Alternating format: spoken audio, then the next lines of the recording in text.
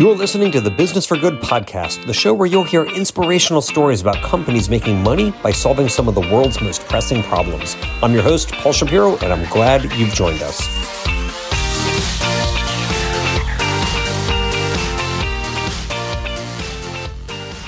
Hello, and welcome to episode number 119 of the Business for Good podcast. First, let me say what an absolute pleasure it was to have a listener of the show come on as a guest in the last episode, number 118.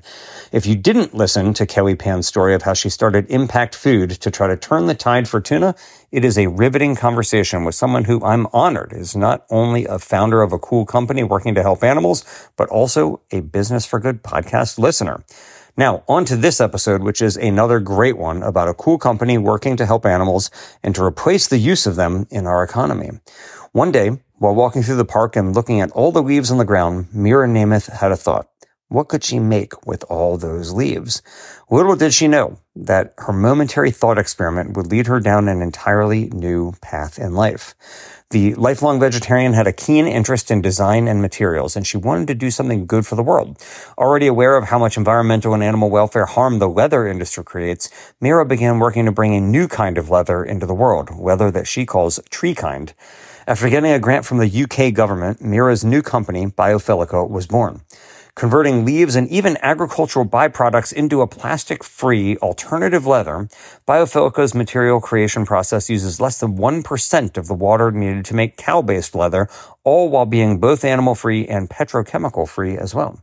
Founded in 2019, her company has gone to raise 7 figures of venture capital dollars, hire more than a dozen people, and start selling tree kind in the high-end watch market, where you can now own a wristband that looks like leather but is really made from Mira's leaves.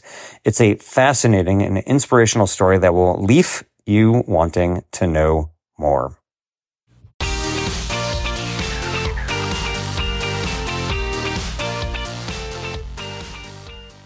Mira, welcome to the Business for Good podcast. Thank you so much, Paul.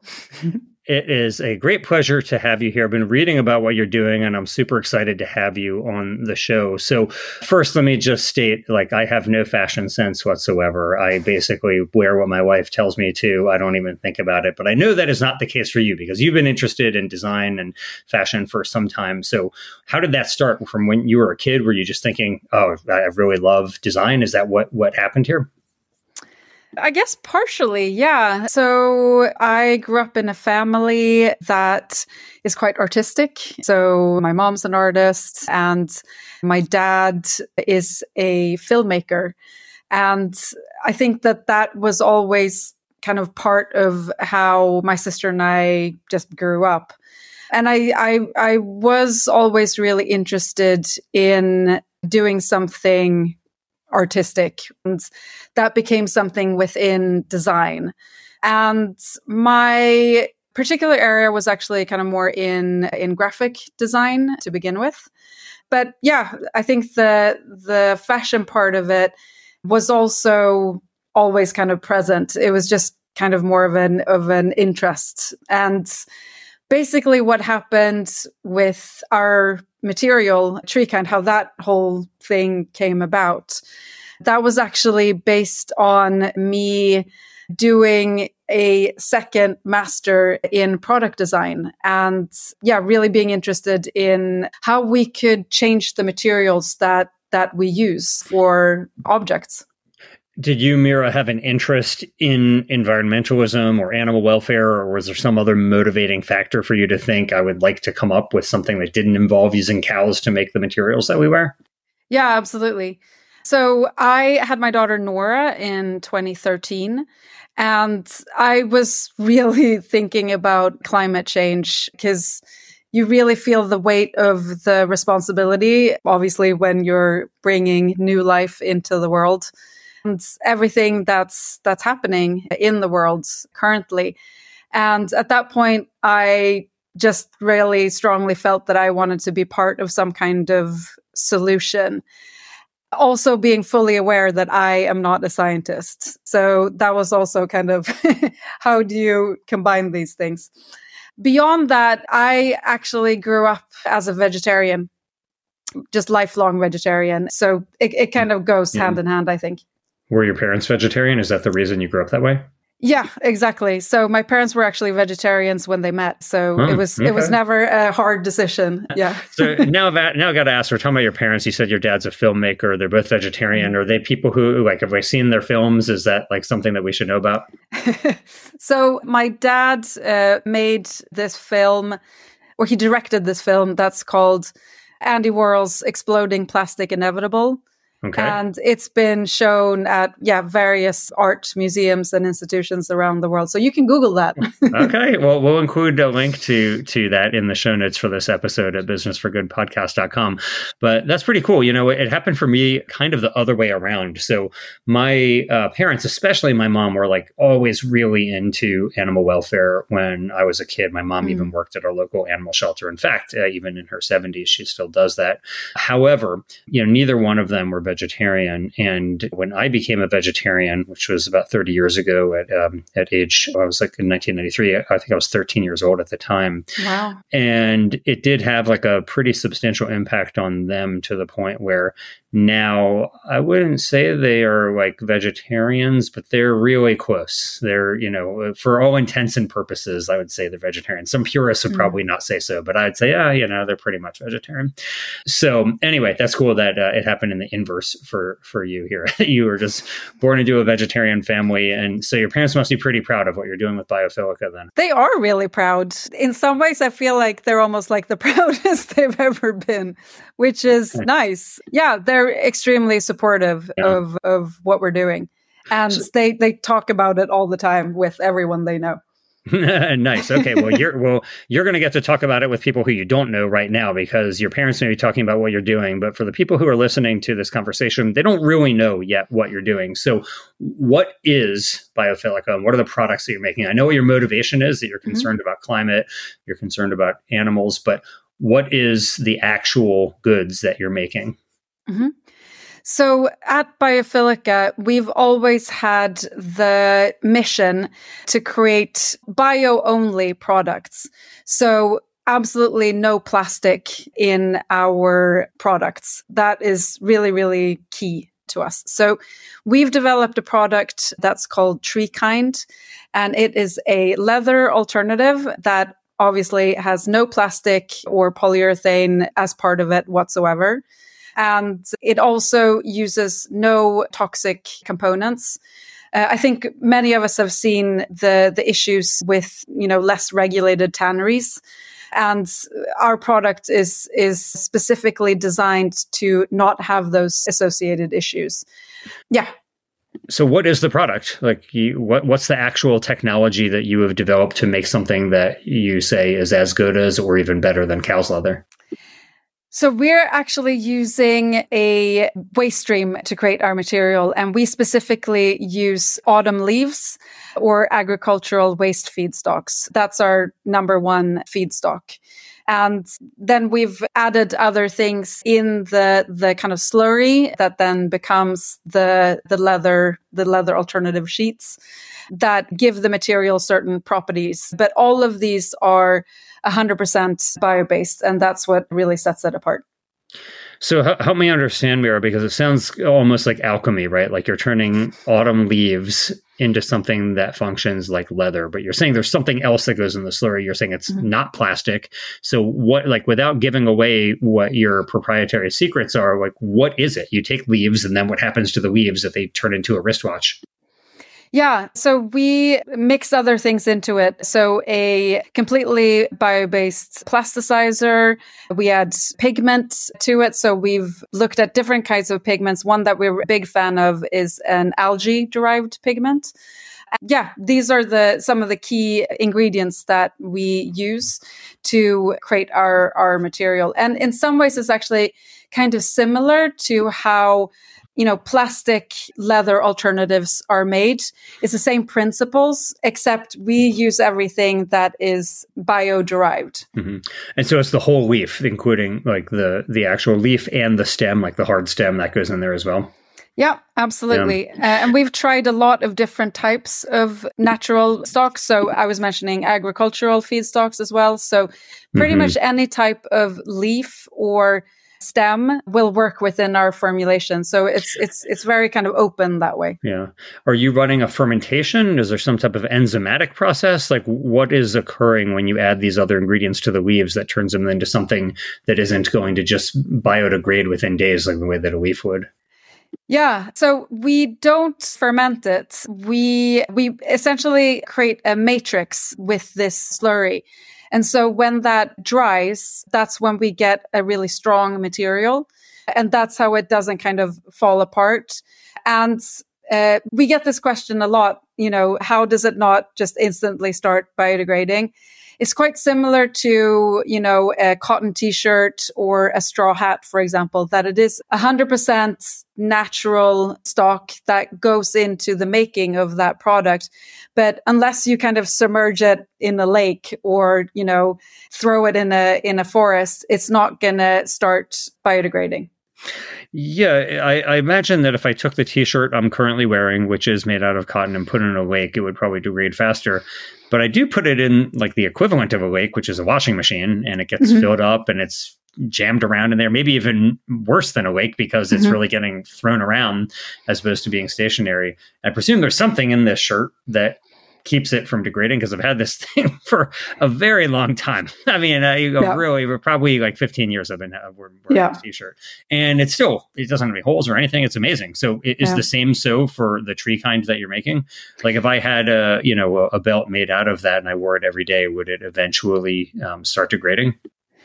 So it would act in a similar way to how leather acts as well. So as you can imagine, we've done a very large number of ISO tests on our material. And so what that does really is just replicate usage. And so we can see what it looks like if it would be used, X amount of days for, 1 or 2 years, for example.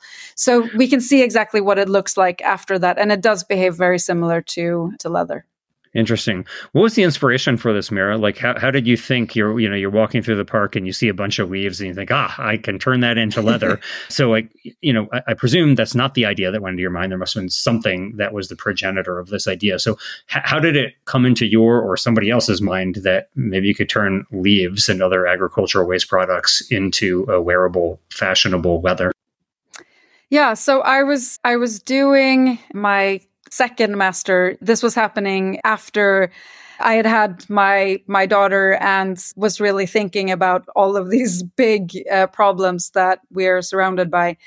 I decided to go back to college, and when doing a master in product design, I was walking sort of alongside Hyde Park in London. And because I'm a designer and also because I've done a lot of botanical illustration, I have always been interested in natural forms. So I honestly can't even remember what I picked up off the street that day. Could have been a leaf, could have been a piece of bark, could have been a stick. Can't remember. But I picked this object, this natural object up, and something just clicked, I think, in that moment where I was thinking, we could use this as a raw input to create a material that could then, create mainstream objects. And so it was a very open-ended idea in the beginning. It wasn't, I'm going to make this into a leather alternative. That was so early. It was more just like a material. And I then went about, performing a whole slew of experiments as a designer. And there were so many different outcomes. There were, rigid materials. There were flexible materials. There were foams. There were all kinds of things. And then I just kind of continued on the path that felt like it was showing the most potential. And that ended up being the leather alternative. Interesting. Were you doing these experiments yourself, or was there somebody else who had a more scientific background that was helping you? Not at that stage. So it was me. Nice. Well, I am, of course, impressed by that. And I do want to ask, just for the layperson, if you look up publicly available information about the company. You talk about how you're making your leather from lignocellulosic feedstocks. So for the layperson who doesn't know what ligno or cellulosic means, what is a lignocellulosic feedstock? Are you referring to leaves? Is that just a fancy way of saying leaves? It is a fancy way of saying leaves. Exactly correct. So lignin is part of most wood material and leaves as well. And obviously cellulose, that's something that we're fairly familiar with. Obviously it's derived from wood material as well. There are a couple of other key components in wood as well. There's hemicellulose as well. There, in leaves in particular, there tend to be tannins as well. And lignin is what you remove when you're making paper, for example. So what that really also denotes is that we don't remove the lignin from our process. We're using the whole leaf and stem completely intact as is. Interesting. So when you were doing all these experiments and you're figuring out how to make a more rigid or a softer material, was this for the purpose of starting a company? Or were you just thinking, oh, this would be cool for artwork? Or were you thinking, no, I'm going to found a company and raise millions of dollars to actually create something new in the world? Yeah, I mean, no, that wasn't the original idea. I think, just taking it sort of step by step and seeing what this could be. And the material just kind of kept giving. It kept showing more and more promise. And after graduating, I joined an accelerator, and then things just kind of kept going, and we got a grant, and then we got investment. And so things just kind of snowballed in a way, which I think in the back of my head, I remember saying quite early on that I would love to work with some of the brands that we're actually working with now. So in the back of my head, I think there was this thought that there would be the opportunity to do something with this quite early on. But when you're that early in the process, you also just want to pace yourself a little bit and just kind of go where it takes you and with your fingers crossed. Yeah, for early stage entrepreneurship, you're definitely keeping your fingers crossed because there's such a high mortality rate for these early stage companies. Yeah. Just for people who might be thinking about starting their own venture here, you mentioned that you went to an accelerator, you got a grant. What were the names of the accelerator and the grant so that other people who are following your footsteps may be able to apply to those same programs? Yeah, so we joined an accelerator in London that's called Central Research Lab, so CRL. And I can't really say enough nice things about them. They were really, really fantastic. In the UK, there is Innovate UK that funds innovation. And there are a lot of grants or grant calls that are open at any given time. So I would strongly recommend that as well. For people who are in the EU, there are lots of European opportunities as well. Some of those are open for the UK still. And I would really recommend all of these things. We were also part of another accelerator that's called Fashion for Good. They actually then ended up becoming one of our investors as well. And they've been phenomenal also all the way through. So we're just really lucky that we've been able to be part of these great networks, essentially. Yeah, cool. Well, we will include the links to those accelerators and grant programs in the show notes for this episode at businessforgood.com. So, Mira, let me ask you, you go through these accelerators, you get a grant.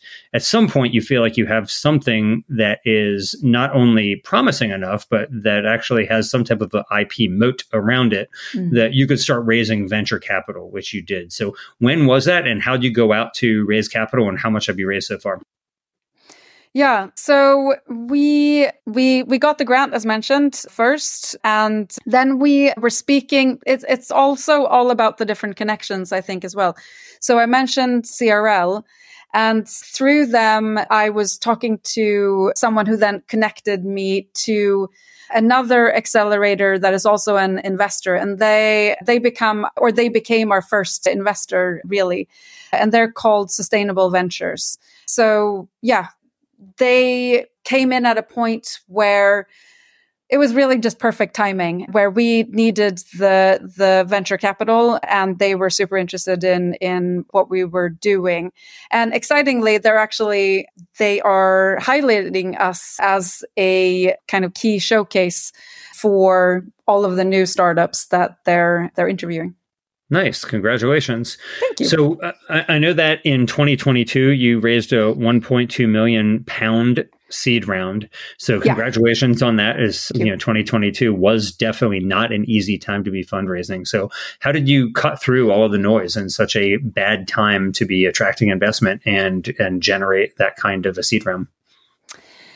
Yeah, it was also partially through Fashion for Good. They actually connected us with Rhapsody, who was our seed investor. And yeah, again, Fashion for Good has just been really fantastic in that aspect. So in that round, we got investment both from Rhapsody and from Fashion for Good as well. And that was a really good combination, I think. That was also through us working with Fashion for Good for some time. So we were working with 3 different large-scale brands. And Fashion for Good, knew us and saw how we operated. And that's what really led us to, I think, that investment and that kind of recommendation as well. Cool. So a year later, you have how many employees now, and what are the highlights? What have you done with those funds that you raised to advance the company? We have done so many things. So we have 14 employees. So we immediately went out and recruited more people that were very important and needed for our growth. We moved, so we had an 89 square meter facility in East London, and we basically quadrupled that space. We moved into our demo facility. So the key step there really was to set up continuous production, which we've done, and to really prove that this is a material that can't only be made as sheets, but really continuously on rolls. And beyond that, we've also hit a number of milestones where we've sold material. So that was also another thing that I wanted to mention that really played into our whole progress. When we got the grant that I mentioned, we also started working with a watch brand that's called ID Genève Watches. It's a Swiss sustainable watch brand, and we're huge fans of their work. And that was really important for our progress as well, because it gave us a really clear set of requirements that we were developing towards. And that's why we today have our material on or as part of watch straps. And so if somebody who is listening wants to own a watch with a tree kind band made by Biophilica, that's the brand that they would get it from. Exactly. And you can order that online. Yes, I believe you can order that online, or depending on where they are now on production, pre-order for the next collection. Okay, cool. Well, we'll include a link to that as well at businessforgoodpodcast.com so that people, if they want to own a piece of your early history, can have that. Let me ask you, like, you're claiming that it's functionally comparable to cow's leather, but what about on price? Like if that watch company were using cow's leather as opposed to tree kind, would it cost them more or less money? Yeah, it's a really good question. So with cow's leather and various animal leathers, as you can imagine, there are lots of different grades and different price points. So there are very high quality leathers, and then there are, the cheaper quality as well. So it's a bit of a range. Very expensive leathers, they're up at, £100 per square meter, 120, 140. And then you have a more affordable leather that can be sort of more around 50 or 60 pounds per square meter.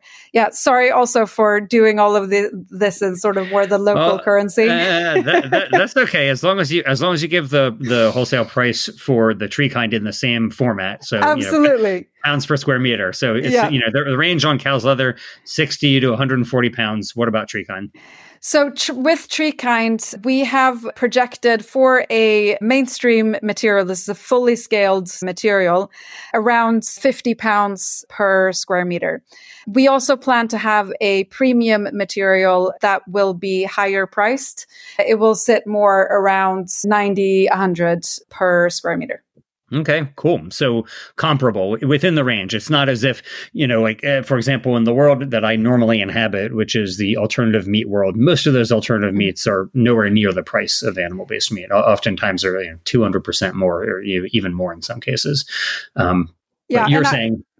No, sorry to interrupt. I was just going to say that exactly. I think we're very much on par or lower.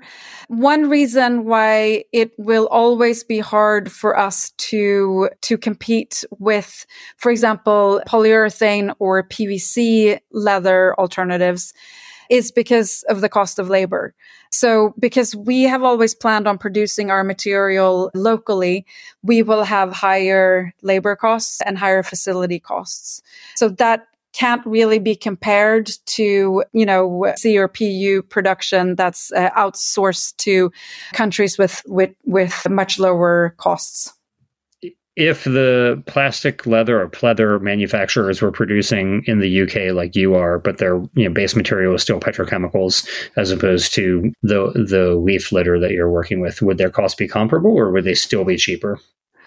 So I haven't run that calculation specifically, but knowing the cost of labor and the facility cost, my thought would be that they would be quite similar because that's really the key difference. We don't have a particularly expensive raw material input, and that's by design. We want our material to be democratic and to be accessible by as many people as possible, but to also, pay fair salaries and also the cost of facilities and equipment. That's the fair cost of our material. Okay. So if you are making enough to make wristwatches right now, that's the only commercialized product, right? There's not other products in the market? Correct. Okay. So, presumably you want to do dramatically more than that, right? You want to be having tree kind in car seats, wallets, shoes, belts, everywhere where leather is used. So right now you're getting leaves from the park, essentially. How do you scale this? Like, how do you get an industrial quantity of leaves or other materials that you could actually go from making enough for a niche watch to enough for, a company like an automaker to put in all their cars? Yeah, so we're actually already in touch with a farming company in the UK. So they own a whole number of farms in the UK. So we have access to a lot of agricultural feedstocks through them. They, on top of that, own greenhouses in Spain and the Netherlands. We also have connections actually also in the Netherlands from waste collectors there that also collect, autumn leaves. So there are a lot of opportunities, I would say, to scale to very large quantities. With one of those waste collectors that we've spoken to, they have so much green waste that we're almost even fully scaled with a fully scaled factory. We would almost be, like too small for them. So the feedstock, I think we have a really, really great trajectory for. Great. So let me just ask you then, if I were an investor and I was thinking about, is Biophilica a good bet? What if I said to you, Mira, this sounds really cool, but you on your own without a scientific background figured out a way to do this. So why can't somebody else who also has 1 million or 2 million pounds in their pocket figure out a way to do this? And maybe they'll compete with you and find some way to produce it in where labor standards are lower. And so they're going to have a cheaper price and undercut you. So what's the moat? Like, what protects you from somebody else doing what you're doing? So we have a patent for this particular reason. It is really to protect our competitive advantage and our innovation. So that's really kind of the key protection that we have in place. Beyond that, even though I was the person who started developing the material, obviously we have a whole team now of scientists.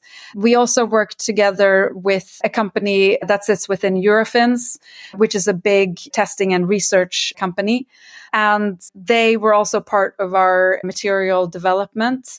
So I would say a lot has happened since, I was, combining very coarse, parts of leaves with a whole number of different kinds of binders. We've come a long way, and the scientific knowledge, the know-how, and also the complexity of the design of the material is now just far beyond anything it was in the beginning. Cool. Okay. Well, we'll link to, presuming it's publicly available, we'll link to your patent as well so people can go marvel at the cool technology that you and your team, Mira, have invented. Let me ask you, you obviously have created this company. You've got more than a dozen people working for you now. You're hoping, I'm sure, to be working for many more years at Biophilica and turn it into a behemoth of alternative leather. So you are hopefully going to be occupied for some time. But I bet that you have other ideas that you think would be good if they came into the world. So what would you recommend for somebody listening who's inspired by the journey that you've been on, Mira, to do themselves, something that you think is important that they might be able to start their own company doing? Yeah, so I have a couple of ideas here. I hope that's okay. So one of the first things that I think is really important to do is to go out there and see what different waste streams are underutilized today. I think that's a really good starting point. There are a lot. So I've seen a little bit of movement in that area, but ceramics, for example, is hard to recycle. So that, for example, is a really interesting area, I think. I think there are other areas within food waste as well, potentially post-consumer food waste that could be really interesting as well.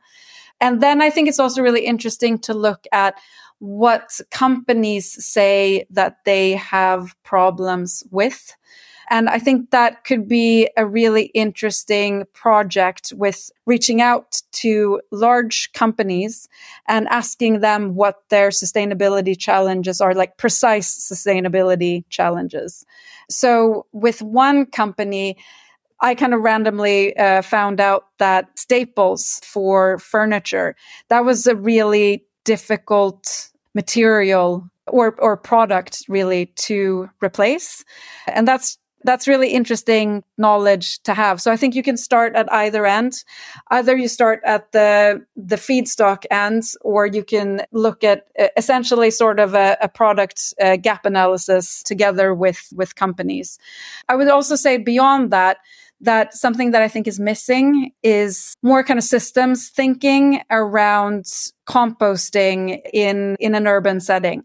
So when we say that a material is compostable, that's great. But what does that mean for people who live in apartments? So I think that that's a really important area as well to think about how we can progress that.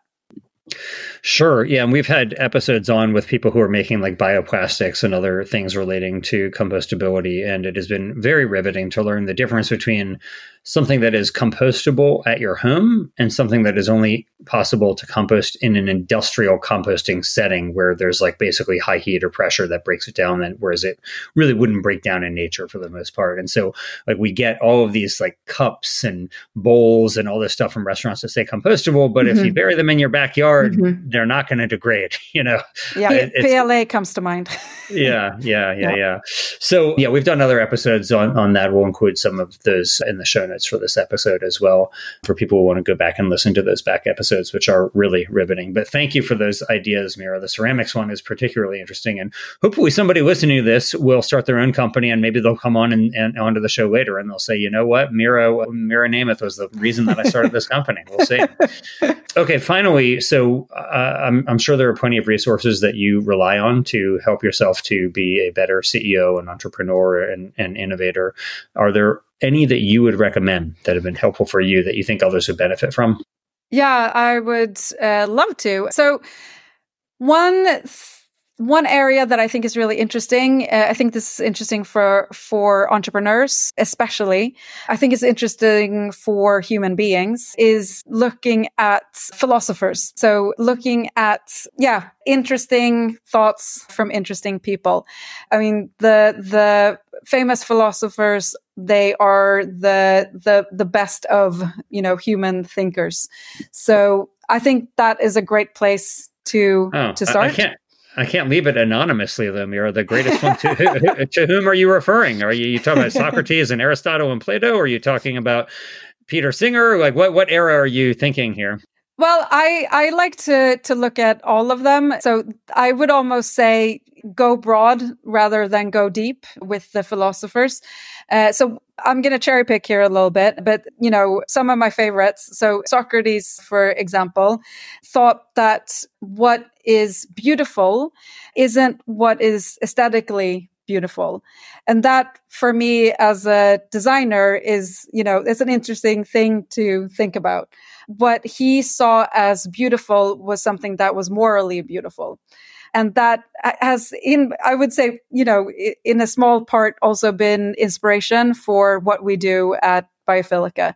Another thing that I think is interesting also from a climate change perspective is Kant and his categorical imperative, where basically if, the majority of people can't do a certain thing, then you shouldn't do that thing either.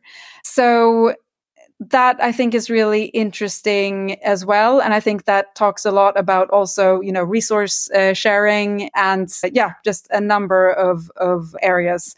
It kind of applies to life in general. I've thought about the categorical imperative and thought about living in a house versus apartment. And my wife and I live in a house. And from the looks of your video screen right now, it looks like you live in a house as well. And I've wondered about this because it's such an inefficient use of land. If everybody lived in a house, like the human footprint would be so much bigger. And I've wondered, like, I'm in a single family house with my wife and our dog. Like, is that actually less ethical than living in an apartment? And I'm not challenging you. I do the same thing that you do. Yeah. I live in a house and I like living in a house. So, and I like having a backyard and all of that. But I've wondered, like, am I doing something that's pretty suboptimal here? Yeah, no, I've thought of exactly the same. So to make it even worse, this is a summer house. So I am half Swedish, half American. And in Sweden, it's relatively standard to have a summer house. It's a small population, a very large country. So you can see kind of historically where that originated from. I will say with our house here, we share that with our whole family. So it's a multi-generational summer house, at least. And it also uses geothermal heating. So we got a couple of things going for it. But I agree with you. I think that there's a lot of, housing optimization that could be done for sure. I think what's clear in both your case and my case, Mira, is that we need to be sure that we're doing extra amounts of good in the world through the businesses that we run in order to compensate for the harm that we're doing by having what we have. So maybe when Biophilica gets really big and you displace the cattle industry with, using recycled tree leaves, how many houses you have will be the last consideration in your ecological impact on the world. Well, I don't think any more houses are needed. I've thought a little bit about how many houses a person needs. So yeah, okay.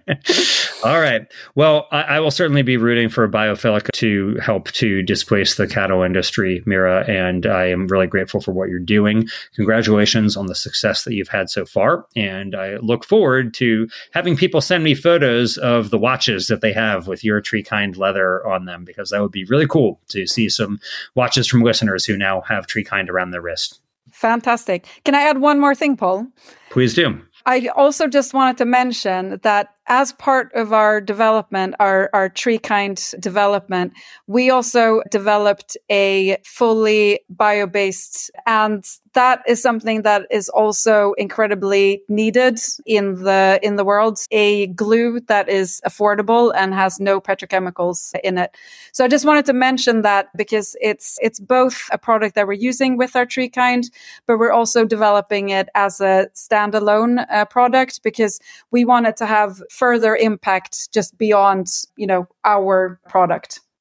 Well, that's great. I mean, there are lots of companies that start with one product and eventually, evolve into a much broader company. So, the first Mac, obviously, it would have been hard for them to imagine iPods and iPhones, but maybe Biophilica will be a glue empire as well someday. So we'll see.